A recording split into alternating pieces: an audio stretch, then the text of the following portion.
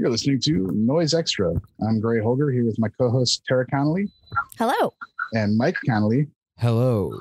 And our guest today, Joel St. Germain of Spite and Humectant Interruption. Hey, Joel. Hey, guys. Nice to see you. It's been a long time. Hey. Yeah, I know. Good to be here. Thanks so much. Yeah. Awesome. Yes, we are obviously super excited to talk to you as we've discussed some Spite releases and, of course, discussed Spite just in general. And so it's amazing. Time to get the man on the horn. Exactly. Well, let's find out how much I can share. Like, I'm willing to share anything, but what is there to share? That's the question. But ask me. Let's find out. I mean, I guess we just start at the beginning. Oh, you were very young when you started Spite, right? You were...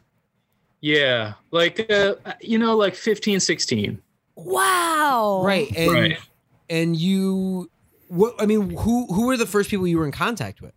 So I got into this stuff because I started going to record stores in Boston as a kid.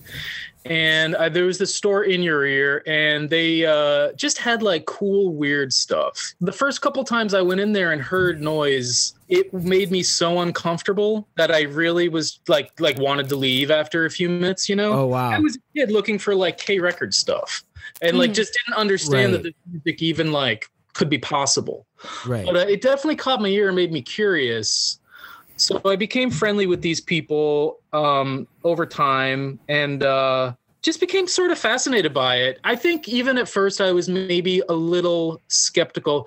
This is all like prior to me like smoking weed or anything like that. Like I had maybe seen some like cult movies, but I didn't really know what was going on in the underground, especially not like this extreme stuff. I really kind of dug the freedom of expression that it came with and the abstract expressing so much and so little at the same time in kind of a just an abstract way that was interpretive was very much like interesting to me. And it was the challenge behind it too. And, the angle, the obscure nature of this stuff that's kind of inherent in this kind of music, especially back then, man. When I started Spite and was doing these tapes in edition of 50, it wasn't to the point wasn't to be like super exclusive. It was just like, this seemed like the right amount that I could actually maybe sell. Honestly, other labels were doing maybe 50 or 100, and I just chose 50 because it just seemed like a decent number. And, I didn't have any money to produce this stuff. So even just like coming up with $100 to release like a handful of tapes was substantial for me back then. What was the first Spite tape? There were 4 at once. There was the Ramirez, the Stimbox, Molest. Service and Whelping? Nah, that was like one of the second ones. They all like kind of look the same with the black and white. Mm-hmm. Yeah, like there were a couple of those. But so like, yeah, Ramirez, Molest, Stimbox. Which one? No, I was saying Stimbox. And then... Stimbox. Yeah, Stimbox was definitely like an accessible dude on the internet back then. I don't know where he is these days. Was Zome in that batch? Zome came close. I mean, honestly, it's probably just Spite 1 to 4. Maybe it is the Humectant. Yeah, because that is 2. Yeah, so there you go. There you go. Oh, right, perfect. Right on. And now you were in New England at this time when you started Spite, or were you in Kalamazoo? Still living in my parents' house. Okay, so you were in New Hampshire. Now, were you in touch? Had you gotten in touch with Pat or Ron at this point? Yeah, Ron for sure. Ron, right away. Ron, none of this would have happened without being so close to Ron and without his support and just kind of like getting a glimpse into all this stuff, via him and his like massive mail order business and his record store. I did get to hang out with Pat, went up to his house or his apartment a couple times, and he was super nice and cool and supportive. But that was more after the label was established for at least a year. Right. And he did say that you used his same printer for the Incapacitants Autoerotichrist 7-inch. Is this correct? Oh. Because he said because we love those 7-inches like that and like the Murder series that are not screen printed. They're The one paper. color Yeah. printed at Yeah. a copy shop on the colored paper. So no one really does that anymore. Yeah. But Pat had mentioned that you had asked him where he did that I and don't know went to about his, that, but that rings a bell. Yeah. But I always those are some of my that's one of my favorite looking 7 inches Yeah. is that incapacitance Thanks, man. Wow. autoeroticized. I And was it's just looking at that. Go it's ahead. so well, it's just so cool, and it's just so that thing where I remember we used to be able to do that, where you could get individual ink at a Kinko's or whatever copy shop Yeah. on a different color paper, and it looks so odd. Right. There's no recreating it now. You need the colored toner and you need the old copier to make anything look like that. Like color printing on color paper doesn't have that feel. The layering and the use of like black and green or red and blue, whatever on it just makes it look special. It gave it that, risograph screen printed look almost on this stuff that it's hard to replicate now. It's so funny because it really does give it a stamp of that time. And at the time, I remember thinking like, this looks kind of cheap and shitty. And not in a way that I was really like happy with. It was a compromise at the time. But yeah, it's aged well. What can I say? Like, thanks. I'm happy to be here. You know what I mean? Like, I just wanted to put out records and wanted to like be in this and wanted to do it. So I was doing it. Well, with the first Humectant release coming along with the first batch, so you must have started making noise right around starting the label. Like they happen simultaneously? It's true, man. Yeah, yes, for sure. When I was a kid, I did a zine. Like I was very crafty, very bored. And it was one of the fascinating things about this music for me as a kid was trying to really understand what was going on and what I was hearing. And, I didn't have a clue. I really didn't. I still feel the same way Yeah. a lot of times. Yeah, exactly. I got a 4-track, and that was kind of what Humectant was just me with this 4-track. At least like the first half. The second half was a little different. Post 4-track is more like cut and paste stuff, and most of that stuff hasn't been released. But the early stuff was really just me fucking around, improvising onto cassette and then editing that, like just playing shit onto a tape and then trying to kind of like just really, really over and over tweaking knobs and playing things back and slowing things down. And I honestly haven't listened to Service and Whelping in years. I don't know how it stands up. I do think that like one of the pluses that maybe work in its favor is that I really was just a baby and didn't know what the fuck I was doing. So there's like, could be some good stuff in there. Yeah, I've been trying to dig up my copy of it, but it's amidst, tons of tapes somewhere. So I've been on the hunt to pull it out again ever since we started talking about doing this and getting back in touch. Yeah. I'm curious to hear it again. Thanks. The Spite logo is very iconic. Yes. But it's from the beginning, right? I mean, it's on those first tapes, right? Yeah. So I mean, it is from the beginning. It continues. It's one of the greatest logos. Wow. Any insight on any? Could you give us any insight onto who the woman with the gun is? What that We've logo guessed is? many times. Or are we not going to get You can that? preserve the Or mystery are we not if you getting that need. info? No, it's fine. So my friend Michael Zuniga, this guy from Louisiana, was heavy into mail art at the time, and he sent me a package that had that picture, and it's Nancy Kwan, allegedly, because I've actually looked for the original image and I've never found it. But I tailored it into a logo for the label. But original Michael Zuniga art, Nancy Kwan, to answer your question. There you go. We're getting answers for the people today. Yeah, a little hesitant to answer these, to demystify this shit, but all right. And before we continue our conversation with Joel, a word from our sponsor. Foul Prey is a UK-based label specializing in international noise. After a short hiatus, we're back and harsher than ever, with new original releases from Vice Wears Black Hose, Industrial Hazard, Ted Burns, The Rita, and Crawl of Time coming this spring and summer. Visit our new website at foulprey.com and sign up for the free newsletter to receive 10% off your next order. From there, you'll be the first to hear about upcoming releases, exclusive offers, advanced access to pre-orders, and subscriber-only content. That's foulprey, FOULPREY.com. Whether you get off on sonic extremes, skilled think pieces, or psychologically damaging soundtracks for personal ritual, Misanthropic Agenda has got you covered. Misanthropic Agenda is a noise, sound art, and electronic music label founded by Garrett Whitmer in 1998, releasing CDs and vinyl by the likes of Merzbow, John Weiss, Joe Colley, Dave Phillips, Francisco Marino, Death Throes, Lasse Marhag, Jason Krumer, LHD, and many more. Use code NOISEXTRA at misanthropicagenda.com to receive free shipping on any size order in the United States. Oh, and they've also got a Bandcamp. Tronics, fine purveyors of heavy sound since 1997, featuring new and classic releases from Alza Galzaga, Airway, Astro Romero, Black Sand Desert, The Cherry Point, Government Alpha, The Haters, Hijo Kaiden, Neural, LHD, Lasse Marhug, Paranoid Time, Richard Ramirez, Scald Him, Sewer Election, Sissy Spacek, Spastic Colon, Trance, Unsustainable Social Condition, John Weiss, and many more. Visit iHeartNoise.com for details. What about your other designs and your process for doing covers back then? Because it's not like you could just fire up Photoshop, grab an image off Google image search, and throw together a cover. Yeah, painstaking, Xerox, whiteout, scissors, glue sticks.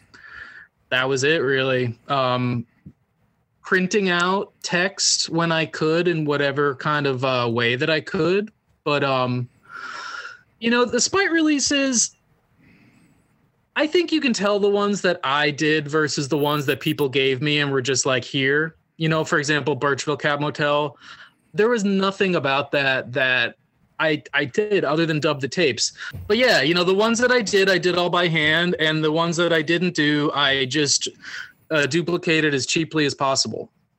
Well, you were dubbing tapes at home yourself. If I remember, when I met you, you were still just dubbing tapes one at a time on a tape deck. Yeah. Was that the process for most of the Spite releases? All of them, yeah. A couple years ago, I bought a duplicating deck from a church yard sale when I lived in. That's the classic way that's to get the way. it. Yeah. Yeah. I've got the thing. It's, as far as I know, never been used. I hear that some of them are mono, which kind of sucks. I mean, maybe it sucks. Maybe I'll do something cool mono one of these days. But yeah, I have one of those now. Was there a conscious effort talking about the design? I think Chris Yanko brought this up when we talked to him a few weeks ago, how Spite was not a uniform label. It was also not a special packaging label. There was special packaging items, and then there's items that were more, done simply. What was your thought behind that? Was it just what each release called for? I just made it up as I went along, pretty much. In the beginning, it was kind of just to see what I could actually get out and kind of what was acceptable, just a simple Xerox. And then as it went along, there were other ideas. MSBR was like famous for the special packaging, and I wanted to just try that. You know what I mean? The first MSBR tape that's just in the simple piece of paper, I actually when I made those and I looked at like a box of them all reproduced, it looked pretty cool, especially like seeing a bunch of them together. 20 years later, it's just a folded over piece of paper. Actually, 20 years later, it's cool again. But there was a period of time where I was like, you could have done this better, Joel. But I don't know. It was really a case by case. There were no conscious decisions about it needing to have a kind of unified aesthetic. Any aesthetic, I promise you, is simply the times and meets like an accident. And just filtered through kind of me and my standards. Were there any particular favorites you have from the releases you've done, the designs? I mean, the Dead Body Love tape is a classic. Musically, I think it's awesome. And do the title Volcano God. Yeah. So awesome. Yeah. That's a print job that could have been a smidge better, but whatever, The Moat tape's good. The Grunt's a classic. I mean, most of this stuff I'm pretty happy with. I don't know if I have a particular favorite, but I will say that overall I'm happy with running a record label as someone who's not old enough to drive or vote or drink, and like what came through. Do you know how to drive now? Great question. Barely. I barely know how to drive. Thanks for trying. Yeah, I did eventually get a license. I just never used it. And then I moved to New York City. So like I have a license that I have no business having. You know what I mean? Okay. Yeah. Yeah. Gray gave me my first driving lessons. That is No. It was nice of you. That was long fun. time ago. That was fun. Yeah. Yeah. Well, you gave me my I love to first picture that. running a noise label lessons. Like I had no idea what to do and hadn't started Chondritic at that point. And so helping you assemble spite tapes and seeing how you worked on stuff was like a real eye opener to me. Chondritic wouldn't be here without you. So yeah, thanks, the man. least Right on. Thank you can do is try to teach someone to drive, I guess. I don't think I'm a good driving teacher. I've tried to teach a couple other people and it hasn't worked out. So you're my fault there.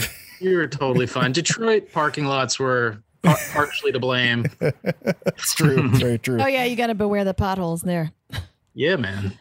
Well, okay, so enlisting Gray to help you assemble things. Were there any special packaging that you really hated assembling?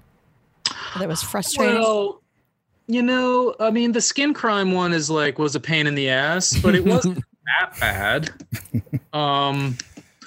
Ron wasn't super thrilled to take copies of the second MSBR tape, so Okay. Well, okay, so who's Yeah. so that's people want to know whose idea was that? Was it Koji's or was it yours?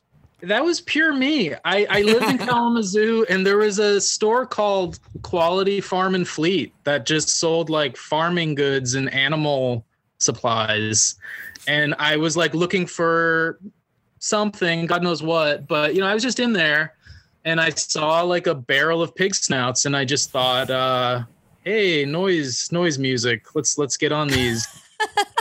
The funny one is the Zome pancakes thing. That was a real, like, I don't want to say misfire, but that was like, that was weird. I still don't know what I was thinking with that.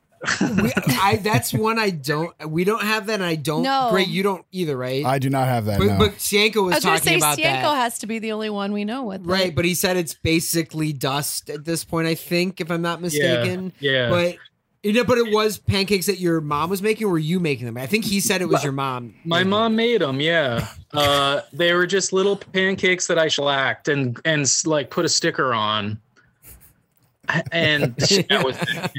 I don't know. But what a great time though, where this was like, you know what? Let's just try to package it in pancakes. And she was like, "Sure, I'll make you 50 pancakes." Yeah, I'm like, Mom, I'm hungry. Let's go. I really like it's a family business. Now I can't remember if you told me this story or if I've heard this story. This is a kind of a anecdotal story, but I think I heard that you received a package in the mail one time that your mom did open, and that package happened to be Smelling Quim Jesus Christ. Is this a true story? It is a true story. Yeah. That is not something a mom wants to open. Oh, God. It's 100% true. Yeah, my mom was super chill with most of this stuff. I think because she just saw that I was finally involved in something, and like I couldn't help but rebel every step of the way of my childhood. And this was something that I was just immersed in and was into. There was the Crank Sturgeon Humectant album she heard the recording of, which has a lot of recordings of her and my dad fighting. She was fucking pissed about that. Like, she really was upset about it. She even I remember her telling me that she talked to her sister about it, and like it was something that really haunted her. But I didn't give a shit. I was a little asshole. I was like, I'm going to express myself, Mom. Oh man, that's a good one. I think. Thanks, that's Frank Sturgeon. That's that one we do have. I couldn't tell you the last time I listened to it because I don't remember that being in it. It's the one with it's the broom, right? It's like The drawing of the yeah. You can see it, right? I mean, we have it right there. God, I'll have to picture it clearly in the mind's eye. I don't recall. Do you know that one, Gray? No, I don't. I'm sitting here thinking like I don't think I've ever seen that one. Oh, I got to see a lot of the Spite stuff when I'd hang out with Joel, 20 years ago. But still not everything. Was there another tape that was packaged with the pig snout though? Was that the Blitz Action Trauma by Taint, or am I thinking of something else? Well, that's pig ears. A pig ear. Okay, I remember some more pig packaging that Joel had actually showed me. I'd never seen that outside of you. Wait, wasn't it a hoof or was it? No, that's the the hoof is the macro. There are many pig parts that are commercially available. Is the macro on Stinky Horsefuck radio insemination bath radio for the people, and then the Taint has the ear. Yeah, I'm gonna put them all to rest. I'm gonna package a tape inside an entire pig. Well, I was gonna say what we can do is if we can get all these together, we're starting to put together a full pig. We have the snout. Yeah, well, you actually can get. Yeah. You can get fetal pigs pretty easily. I'm just saying they would fit a cassette quite well. Bringing it into 2021. Right. Now I would have to imagine that something like Stinky Horsefuck would have been something that would have been an influence on Spite. It just there's a feeling. Big time. Yeah, huge. I love Smell and Quim. I think they're one of the best, and that was one of my favorite labels. I was going to say, like, if we were hanging out, I don't think that I really would have been showing you Spite stuff. I would have been way more excited to show you everything else. You know what I mean? No, absolutely. And you did show me a lot of stuff. One distinct record it sticks in my mind is when you played me Charcoal by Destroyed Music. As I have a memory of that day, and we listened to a bunch of stuff that day, but that one is stuck in my head forever, and it's the reason I have a copy now. That is a killer one. I forgot about that record, but it's fantastic. But you had the stuff there, and I would look through it too. Like we would be hanging out, and there's so many sort of different weird facets of noise you showed me from the first synth I ever laid my hands on was your MS-20, which you let me borrow, and I subsequently broke, if you remember. Oh, it's all coming back now. Yeah. How did you break it? I broke a potentiometer by being indelicate with it and had it repaired. I can imagine how upset I was. Nowadays, it's like fuck, but it's a potentiometer. But yeah, at the time, that was like a big deal. Yeah. Wow. Got it repaired, luckily. So it's, that's good. But still, just like those things, I wasn't, I had a friend that had a 4-track, but I wasn't well versed in that stuff. And even talking about stuff like you mentioned that your tape duper is possibly mono, and I remember I think you'd gotten a master when we were hanging out and it was mono, and you're like, this guy doesn't know how to record in stereo. Why do you send me this mono thing? I don't know what it was then, but I remember a disappointment of having something that was strictly mono, and who is this relatable guy? I love mono. I was gonna say that's almost cooler now. I think a noise artist exploring mono is kind of cool. Yeah. Well, but kind of you've said a few times, and I do find this to be true, that especially with noise, with time, things start to become, you see things differently. Like, for example, we were actually just talking about this the other day. I love now a noise tape from the early 90s that isn't covered up. Like, it's a TDK, and maybe there's a little bit of a thing. Yeah. Now, back in the day, I would have been like, cover that up. All you got to do is cover it up. And now I'm like, now I kind of love it because it does. It's like, oh, it's this early 90s TDK. Like, I love that now. I still don't know if I could get to the point where I would put out a release like that. But now it becomes this thing where it's kind of awesome. Well, it's like we thought we were fooling people by showing that it wasn't a professionally dubbed cassette. Like, they might not know. Or even just back then when, again, doing editions of 50, that was tape, probably the tapes that a lot of you guys were using. You weren't ordering necessarily always from a tape supply place with solid tapes. I mean, I know you do that as well, but... So wait, how often was your mom driving you to the post office? Great question. My mom not only drove me places, my mother waited in the car while I was in a copy shop designing all this stuff. No exaggeration. That is a fact. Yeah. she would sometimes sit for hours while I was slaving over this stuff. It was really amazing. Wow. Yeah. I can only imagine what she thought of all the mail you were sending and getting. Totally. I mean, I was excited. I mean, it was exciting. And, I grew up in a small town in New Hampshire. So to get like packages from all over the world all the time was a big deal and really, really, really fun. Do you still engage in mail correspondence? I mean, I'm a record dealer. So the mail is when I'm not in school, that's all I do is mail things. I don't get as much back these days. I'm in school now. I'm going to be a therapist in 4.5 years from now. And the end result is that I want to get back to a place in my life where things are streamlined enough that I can be creative, that I have like the physical space and the emotional space to do that. And, that is kind of like I've come full circle to the point where, I mean, I stopped when all this stuff was at its peak because it was so daunting and intimidating even. And I just wasn't ready for this kind of attention.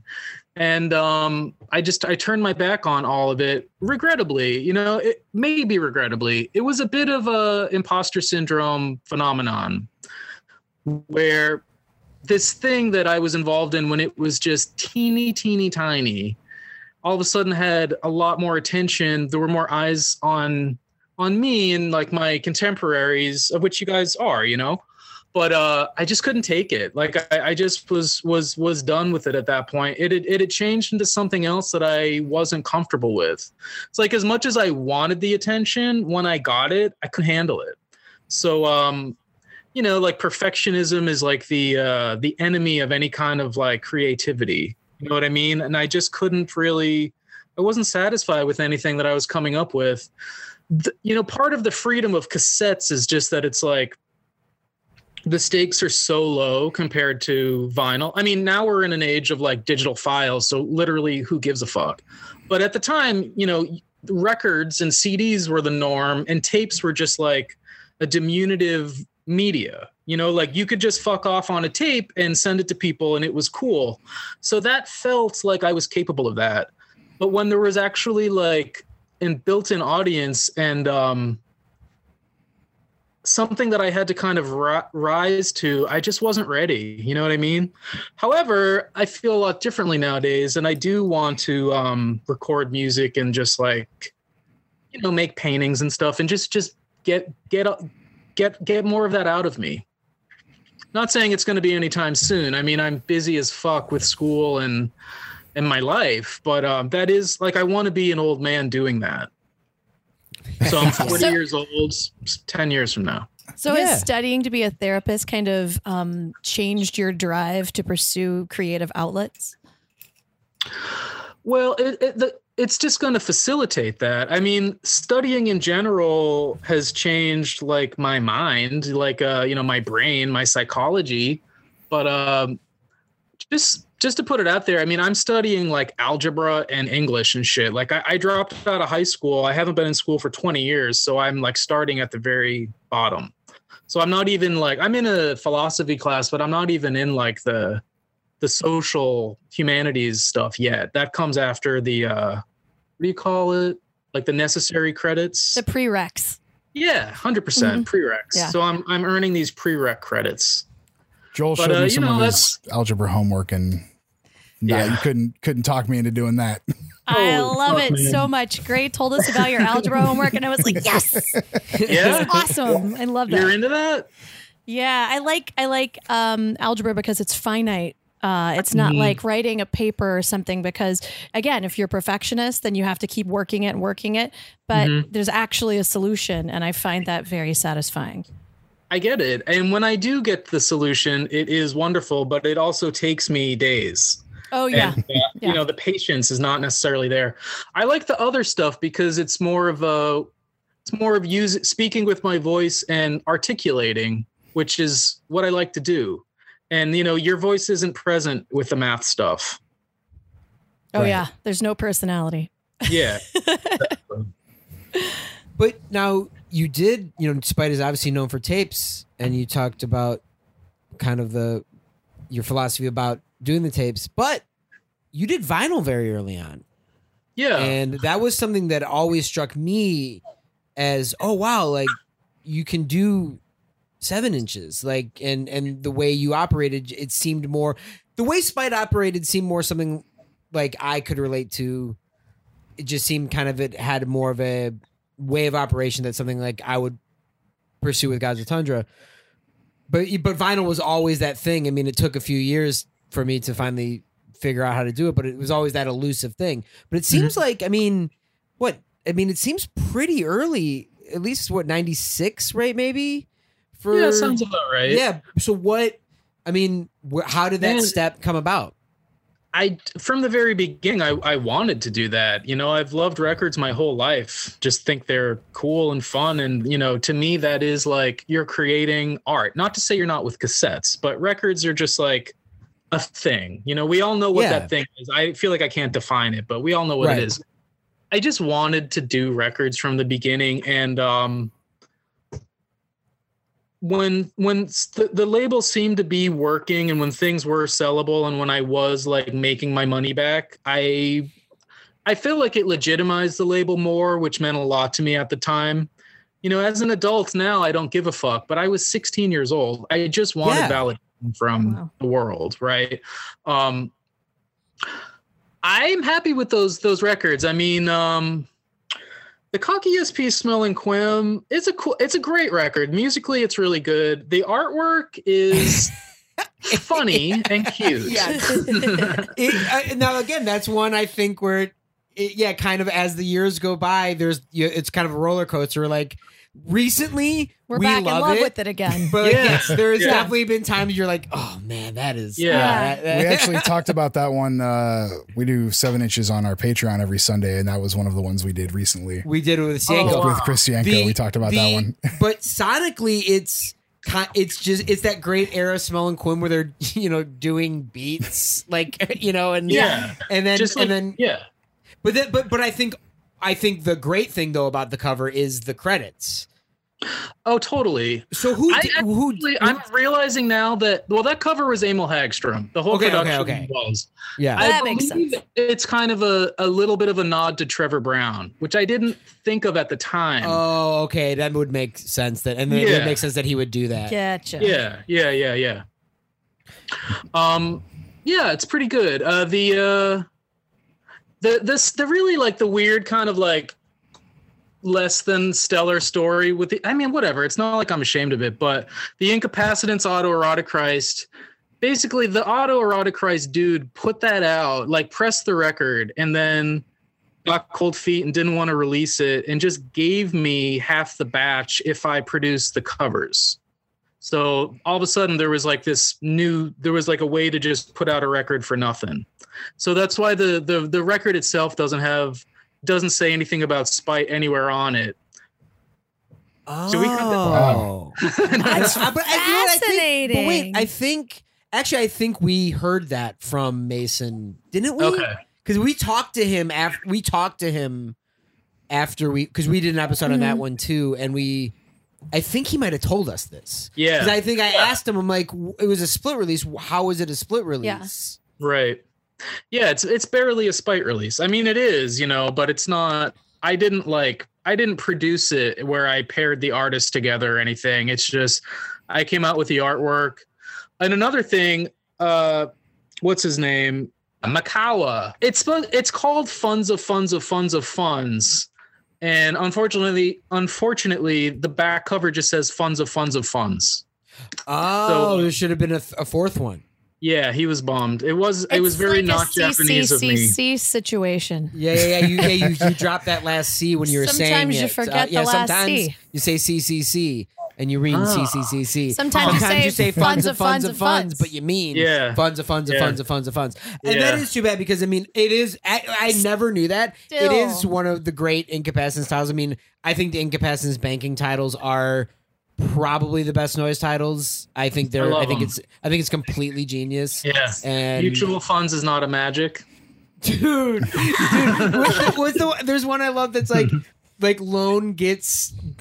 Oh, it's it's on default standard, and it's like it's one of the longest ones. And I've always thought that on I think it's Stupid is Stupid, where it's like, please don't sleep while we explain. I've always in my mind thought that they were one of them was like doing a meeting and someone was like zoning out. Yes, and they're in a business meeting. They were in a business Totally. meeting. Totally. Yeah. The one that's stuck in my head is, why don't you sell out all stocks?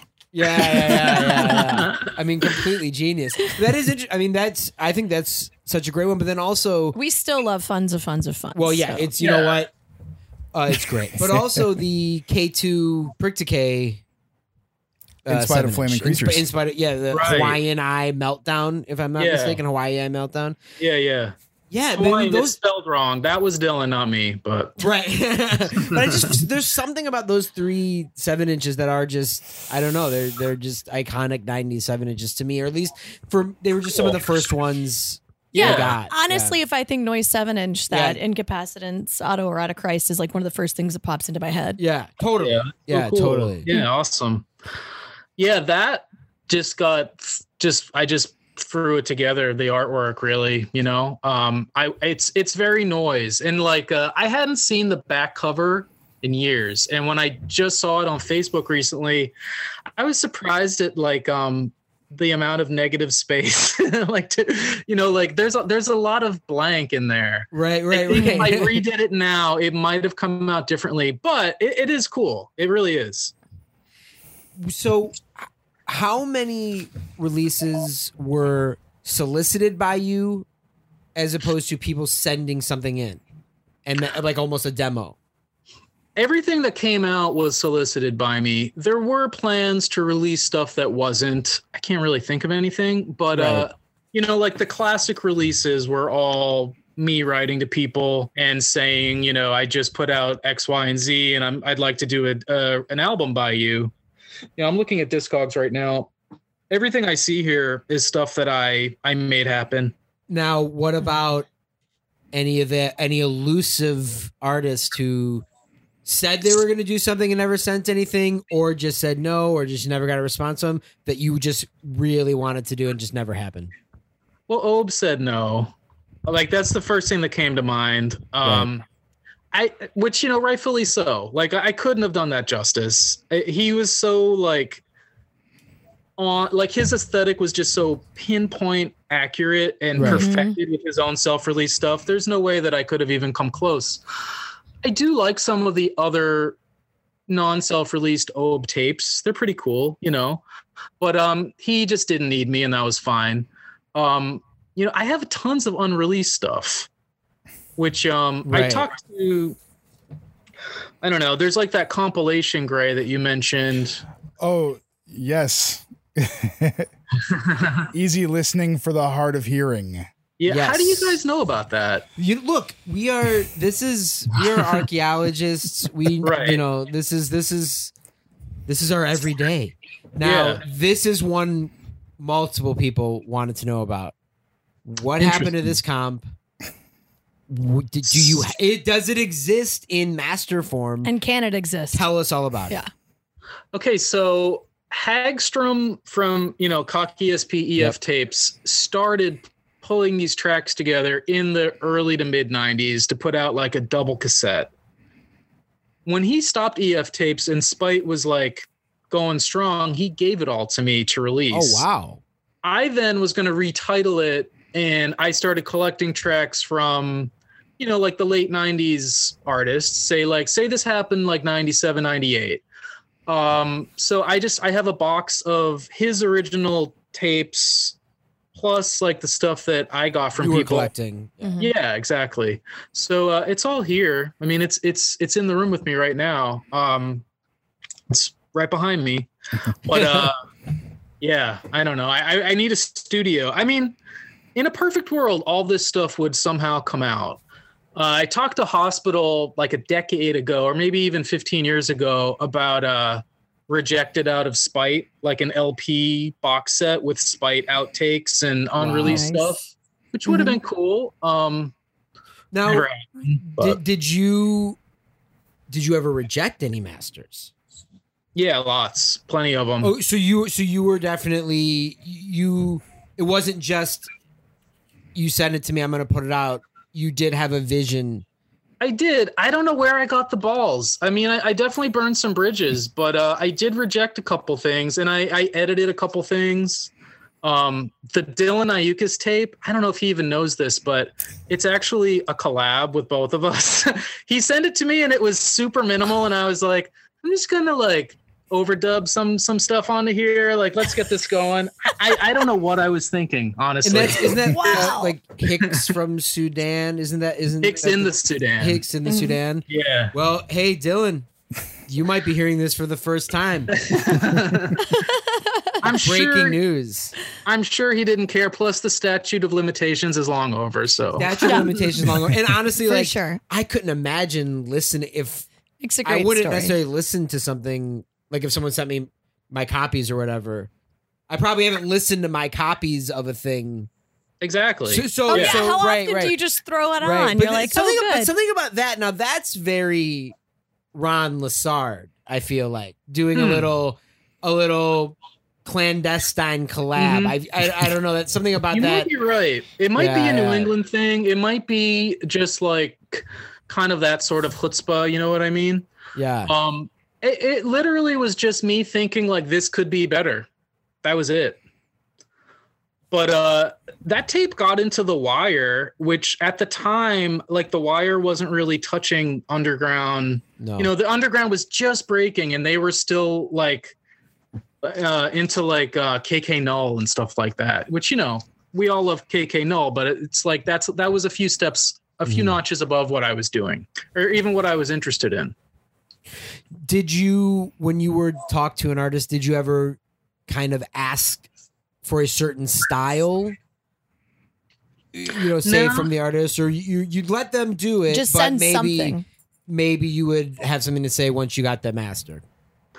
Yeah, I mean, I really just lucked out. It was really more of the timing than anything else. You know, I didn't tell the K2 guy like, make this better. I want more bass synth. You know, there was nothing like that. Right, right. It was really just like, I loved something by him. He was at a point in his output where he was in that certain mode where he wasn't really doing the hyper fast editing anymore. He was like letting things breathe a little bit, and it turned out to just be an amazing album. I love it. That's I a great. think it's That's one. an absolute classic. I Yeah, think that one's but great. that had nothing to do with me. I mean, if anything, I produced the packaging and dubbed the tapes on that, but musically, that was not me. Were there people you rejected stuff by that then gave you better masters, or did they just decide to not work together? Tell me to. There definitely were. I did get. I've been racking my brain trying to think of this guy's name.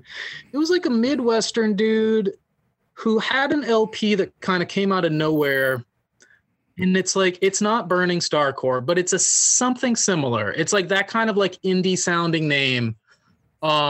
And I remember reading about the album in Muckraker, getting it and liking it, and then asking to do a Spite release and him giving me this thing that was songs. And I was like, I'm cutting out the songs and I'll put the rest of this out. And he was fucking furious. He said like, you know, you're so arrogant. You think you're like David Geffen or something. He called me David Geffen. Wow, the David Geffen noise we have. There we This go. episode we didn't even realize, but we have the David. There you Geffen go. I'll noise. take it. Thank you. Yeah, He's rich. yeah, He's yeah. rich enough. Yeah. Spite seemed to get really good material from a lot of these artists that now are like very heavily revered. When you look at the first 20 releases, the names you've got among them, I mean, you've got MSBR, Richard Ramirez, Molest, Dead Body Love, Last M Marhog, Facial Mess, Moat. I mean, like it keeps going. You got Capote Music, like really the Pain Jerk. There's a bunch of really, you know, talking about K2, big artists sort of now or that have stood the test of time. Yeah. How are you seeking this stuff out? Were you, I mean, you got stuff from the US, but you've also got stuff from Europe and Japan. Were you just sending letters out and getting in contact? I was just a huge fan and a collector of all this stuff and loved it, like number one fanboy. And, you know, this is really what was out there. This is what was going on. And never did I think of or even care if it lasted longer than the next month or the next year. It wasn't there was no amount of looking down the road involved here. It was just like, Grunt is awesome. This split LP with Taint is amazing. I want to do a tape by him. Like, I didn't know that he was going to record like a power electronics magnum opus. Is that the word? Yeah. Yeah. Absolutely. Which I think it is, Europe After Storm. It was just kind of the right, a friend of mine told me that it was like the last, she felt that it was the last label that really mattered in her mind, because it was the very tail end of this music before it really had any credibility or any kind of like amount of it breaking into like anything remotely successful that could be measured in a way that was successful. So I went into it blind. I didn't know anybody would ever care or listen to the stuff. And I just was kind of doing what I wanted to do. And I don't think that Spite had anything to do with noise music getting big or becoming popular. I really don't. I mean, you might tell me yes, but I don't know. It was just quality that was going on around me that I was like pulling in because I wanted to run a label and because I love noise music, and I still do. Heck yeah. Well, there's a couple, we talked about these legendary projects. There's a couple projects that I would like to maybe try to get a little more info on. Who is Tension Hook? Tension Hook is this Canadian dude.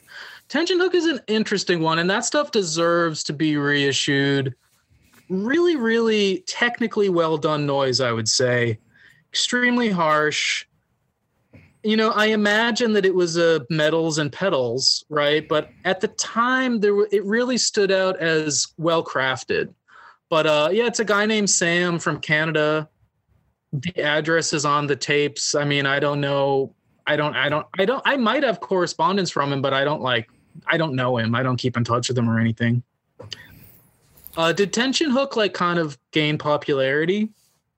No. I mean, I pretty much, there's just a hand. I mean, there's the Spite tape and there's a couple other things, but that's it. And I just think the name is one of the great names, and it's a project that I was just completely unfamiliar with. It's mysterious. Besides just what an awesome name it is. Mm-hmm. What about Amyl Migraine? Amyl Migraine is this dude, Greg, that actually, this is odd. He moved from his parents' place in California to live with me in Kalamazoo. And just a dude that loved noise. And we were like pen pals and like telephone buddies. And then he moved in with me and I wanted nothing to do with him. Like, not because of him. It was all about my lack of social skills and just my complete issues with any kind of intimacy or friendship. So Greg, if you hear this, it was nothing personal, man. I'm so sorry. He was just like a cool dude with super overprotective parents that loved weed, loved harsh noise. He was really into wrestling. He was just a great guy. And he was a friend of mine. Have you guys heard that one? No, I've never heard it. Stanko was telling us about it. It's minimal, but it's harsh. I haven't heard it in a long time, but Greg was like a legit noise guy. Amyl Migraine, I mean, it's a reference to poppers. The whole thing is an homage to me. You know what? I might have named it. I don't remember. But it is, it's this guy, Greg Haas. I think a lot of people, want to know why did Spite end? And the way you're kind of describing it now sort of makes sense because, I mean, the last thing I got from you was Impish Tyrant at the first No Fun. And that was kind of, Humectant played. The Humectant scent was crazy though, because you were using some weird goo. Oh, the goo. It was like goo? What hair was gel goo in a clear plastic tub. I remember it. Yeah.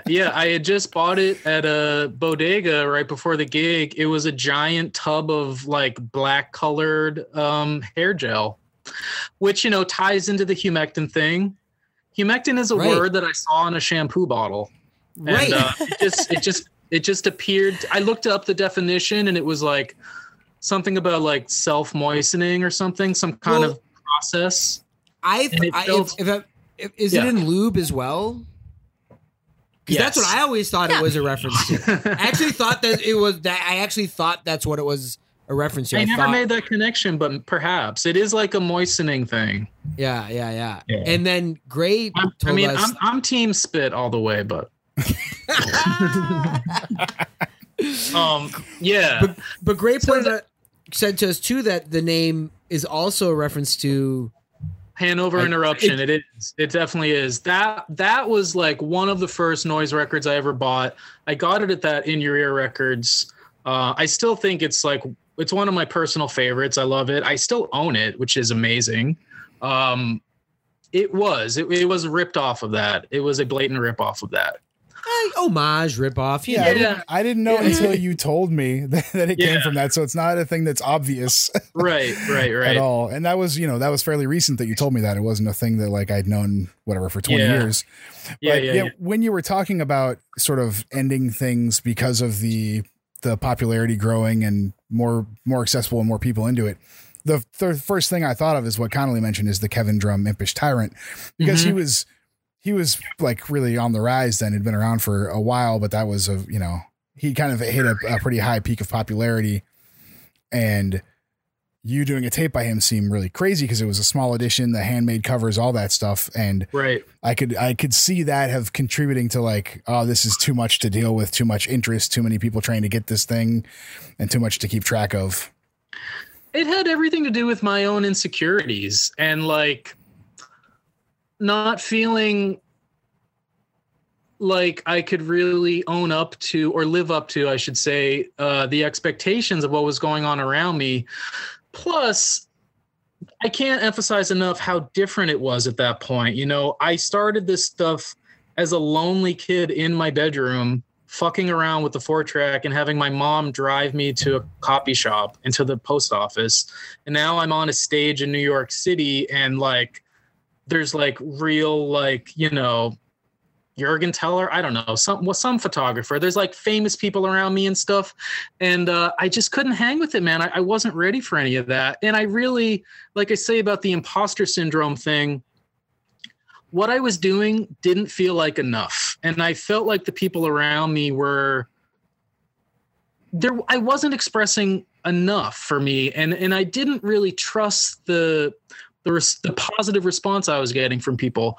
It had everything to do with my fractured psyche. I just couldn't handle it, basically, And I never really, Humectant was never something I was going to even think of doing live. It was like a novelty just to get request to play live, to be requested to play live. The No Fun set was much better than it felt. It was torturous. It did feel like a major failure, but I have a recording of it and I like it a lot. It's good. There's a lot of grounding buzz, which you can. I remember you had like some sort of circuit bent or open circuit device that you kind of poured that goop into and were manipulating it with. So it was very strange. Fingertips on a circuit board and playing with a Mooger Fooger, which to this day, I don't know what that is, but my friend Dennis had one and it sounded cool, but it was mostly grounding buzz and like trying to create like a stereo field. I mean, I did create a stereo field. It was in stereo in the room. And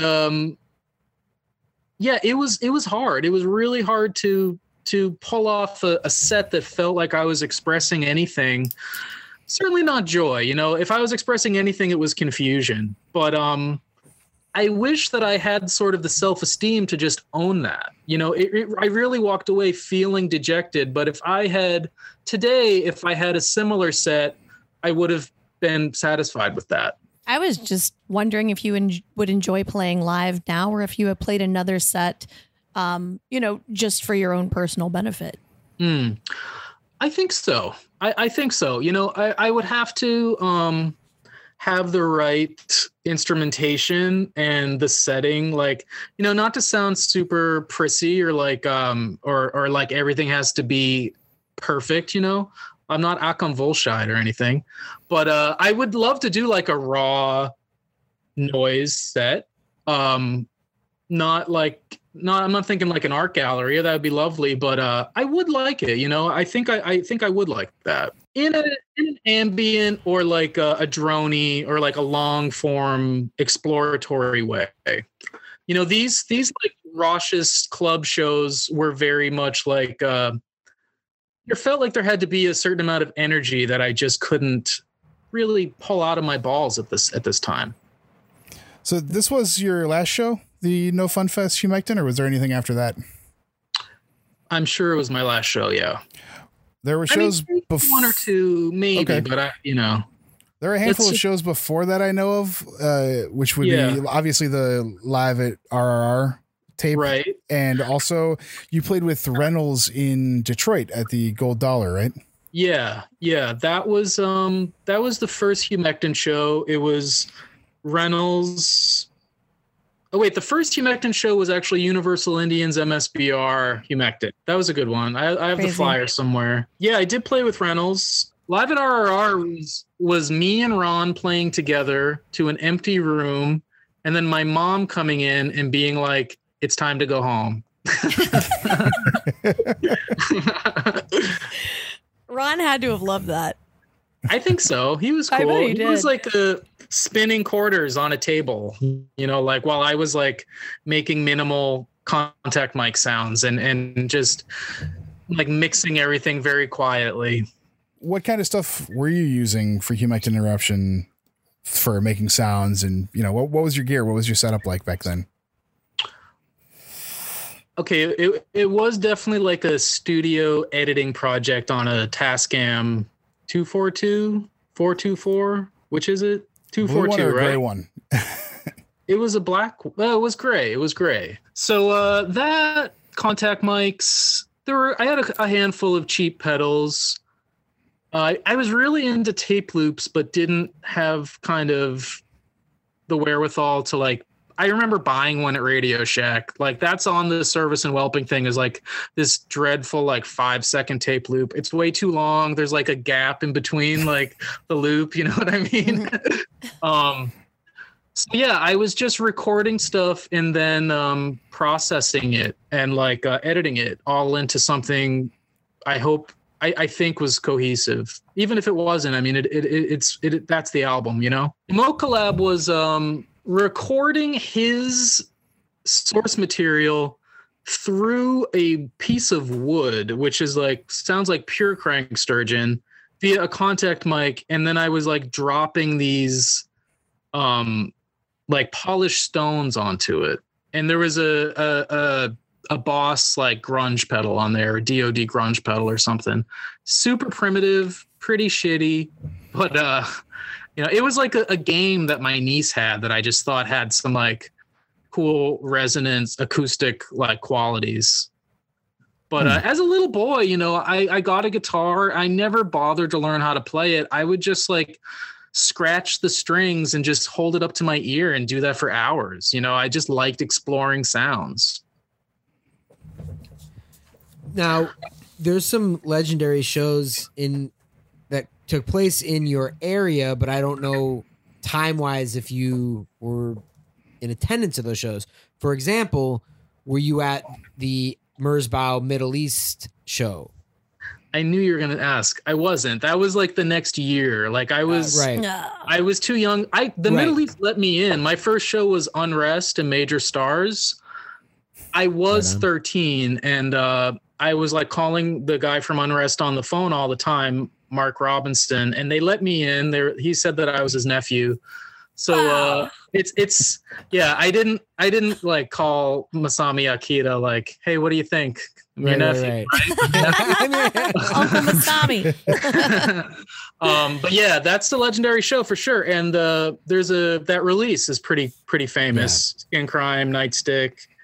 Yeah, I wasn't at that. But I guess that's probably part of it too with just literal age thing. Because I mean, we are you were all in the same kind of bracket, but there was that limit at a point where you couldn't get in because you weren't totally, especially like a late night noise show in a bar. Yeah. It's one thing to go to an indie show like that's, maybe starts at 8, but like this shit, they weren't going to let me into that, and again, it was just like maybe right at the time that I was discovering this stuff. So I just didn't have any way to get there. I grew up like about an hour outside of Boston. Right. So it's still been a event. Yeah, so your mom's not going to drive you to a bar at like 11 p.m. Yeah, 100% not going to happen. I got a good story that I wanted to break on this podcast that has to do with my mom. So my mom is a nurse in a convent taking care of dying nuns. I mean, she's retired now. Wow. But one day she mailed me this envelope completely unexpectedly. And what it was, and she wrote a note that said like, Joel, I finally understand your music now. What it was a article about Alvin Lucier that he had sent to his aunt or something like that, or his grandma, I don't know. But my mother was taking care of this woman while she was dying. Alvin Lucier's like, right. Yeah. So I still have it. Like it was pretty exciting to me to get that. I realize Alvin Lucier is like a college professor and he's not that much of an unreachable person, but it just was super cool to think that like my mother is. Oh, but that's so great though that she thought of you. It is. It was super sweet. Yeah. It deepened her understanding of you. It was like the beginning of her understanding me. You know what I mean? I made every effort to make sure that I was not understandable by my mother. So, yeah, it's a cute story. I wish we could do a take 2, but it's all good. I think it's a beautiful story. I do too. Is the baby food thing too harsh? I mean, it's fine, right? Hey, you know what? Gray's a magician over there. Pretty we make true. everyone sound great. I want to be funny, and I don't mind being offensive. You're being great. You are awesome. Yeah, this is great. Yeah, this is really good. This is really good.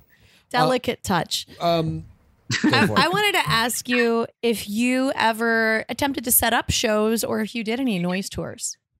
We got Patrick from Kalamazoo. Paranoid Time? Something that I know we talked about very early on and something that all 4 of us are quite into is movies. And I always associate you with movies. Were movies, especially in the 90s, was that an influence just in an overall aesthetic, like getting, you sent me some tapes way back in the day, some pretty wild stuff. You introduced me to a couple great, some of my all-time favorites, but the getting those VHS, the Italian movies and the early gore movies from the 80s. I mean, was that all part of your just overall vibe back in the 90s? I mean, for sure. I've often said that I grew up in front of the television, MTV, taping cult movies late at night.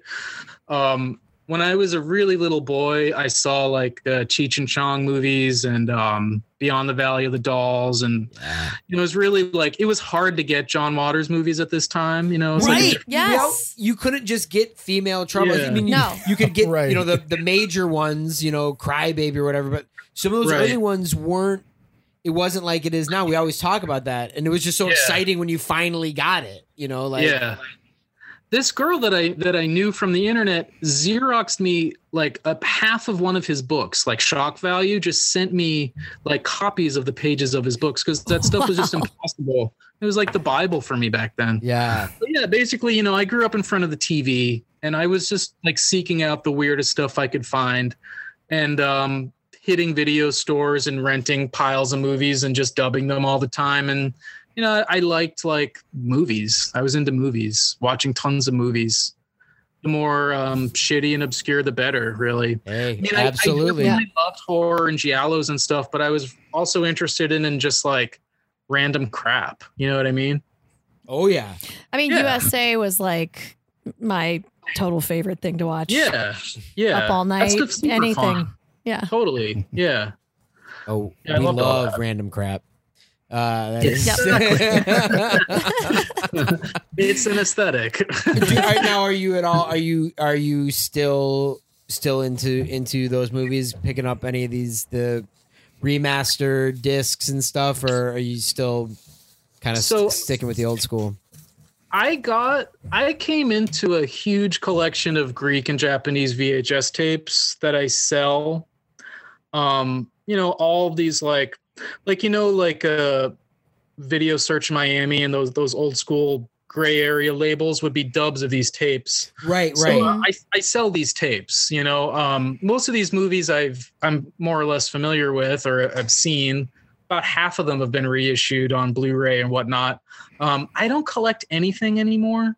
I'm at a point now where I'd rather live in an empty room. Like I said, I want to be creative again and just have that space. I think that I went so far with my hoarding and collecting of stuff that I've just kind of one day just flipped a switch and I don't do it anymore. I don't have a job. I just sell stuff now. I mean, it is a job, but you know what I mean? Mm-hmm. Paying for school and rent in New York. So I'm doing pretty good, but I don't have time to watch movies, man. I mean, I might socially, but like on my own, I watch like half an hour of YouTube and fall asleep. Right.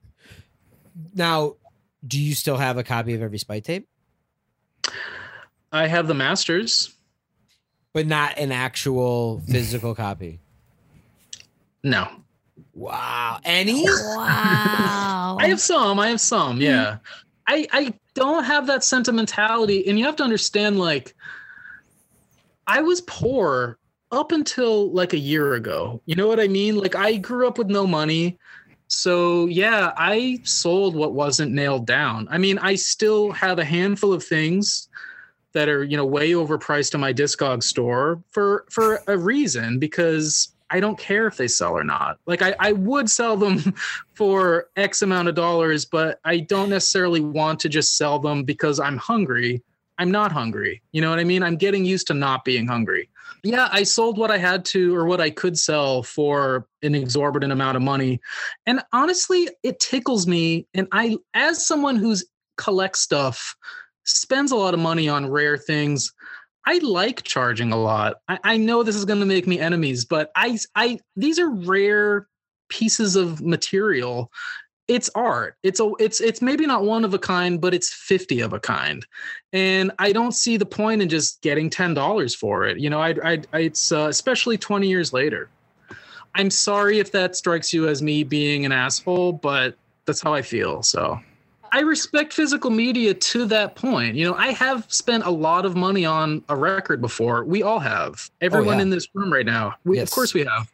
So it's more just about, if this thing is so rare that I get to name the value, this is what I think it's worth. It's what it's worth to me. For just some random person to order it from a site off of me. 9 times out of 10, when somebody who I either know or maybe know of writes to me and is like, I'll give you 80% of your asking price, they'll walk away with it. Like, I'm not really like super, super, super stuck on these prices. I just, I have thousands of records to sell. So why would I sell these objects that are precious for less than top dollar? Because I'm a capitalist. I'm sorry, guys, but I'm actually not sorry. I'm 40 years old. This is what happens. And the nature of this music is, or part of its value is how obscure it is and how it's not easy to get. In 1996, it wasn't easy to get. You could have got it for $5 then, but in 2021, it's a bit more.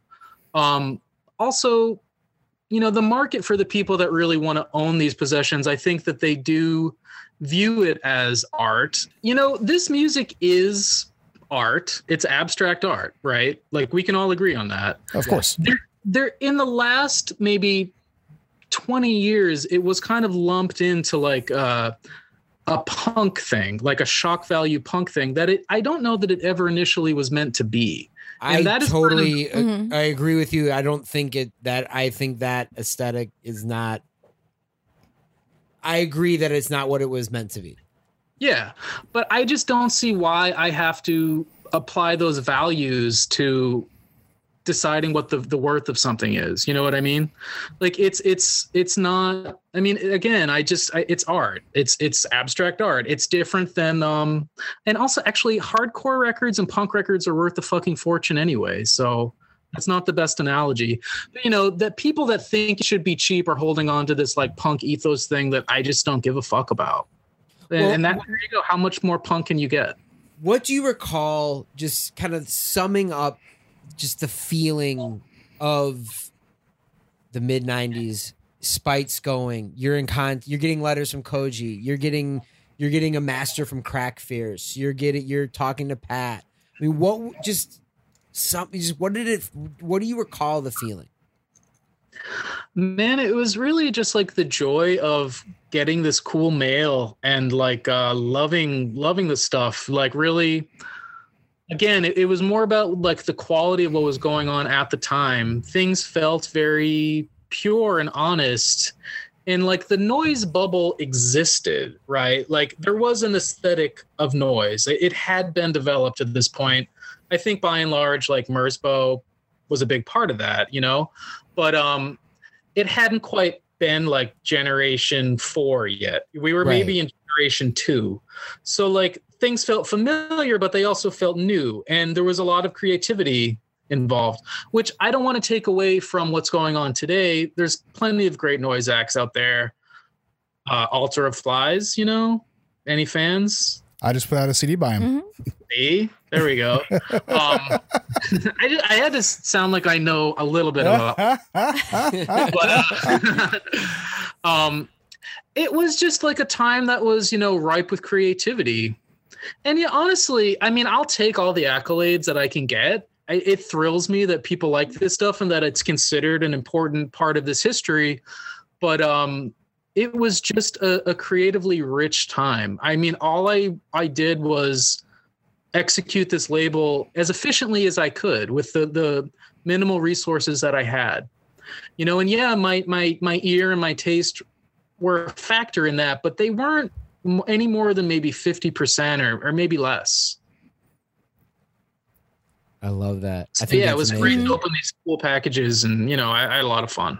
Well, thank you for all the creating you did, Joel. I mean, Spite has served as an inspiration to me for 20 years, and I really appreciate getting to talk to you about all this stuff. Oh, my pleasure. Thanks for having me. You've been listening to Noise Extra. Noise Extra is brought to you by Chondritic Sound, a home to noise artists for over 17 years, by Verdant Weapons, maker of quality contact microphones and noise devices, and by our Patreon supporters. You can find our Patreon at patreon.com/noiseextra, and your support really helps. You can find us on Instagram at Noise Extra, on the web at noiseextra.com, 1 E in those, and on Twitter at Noise Extra, with 3 A's at the end. Thank you for listening to us and to Noise.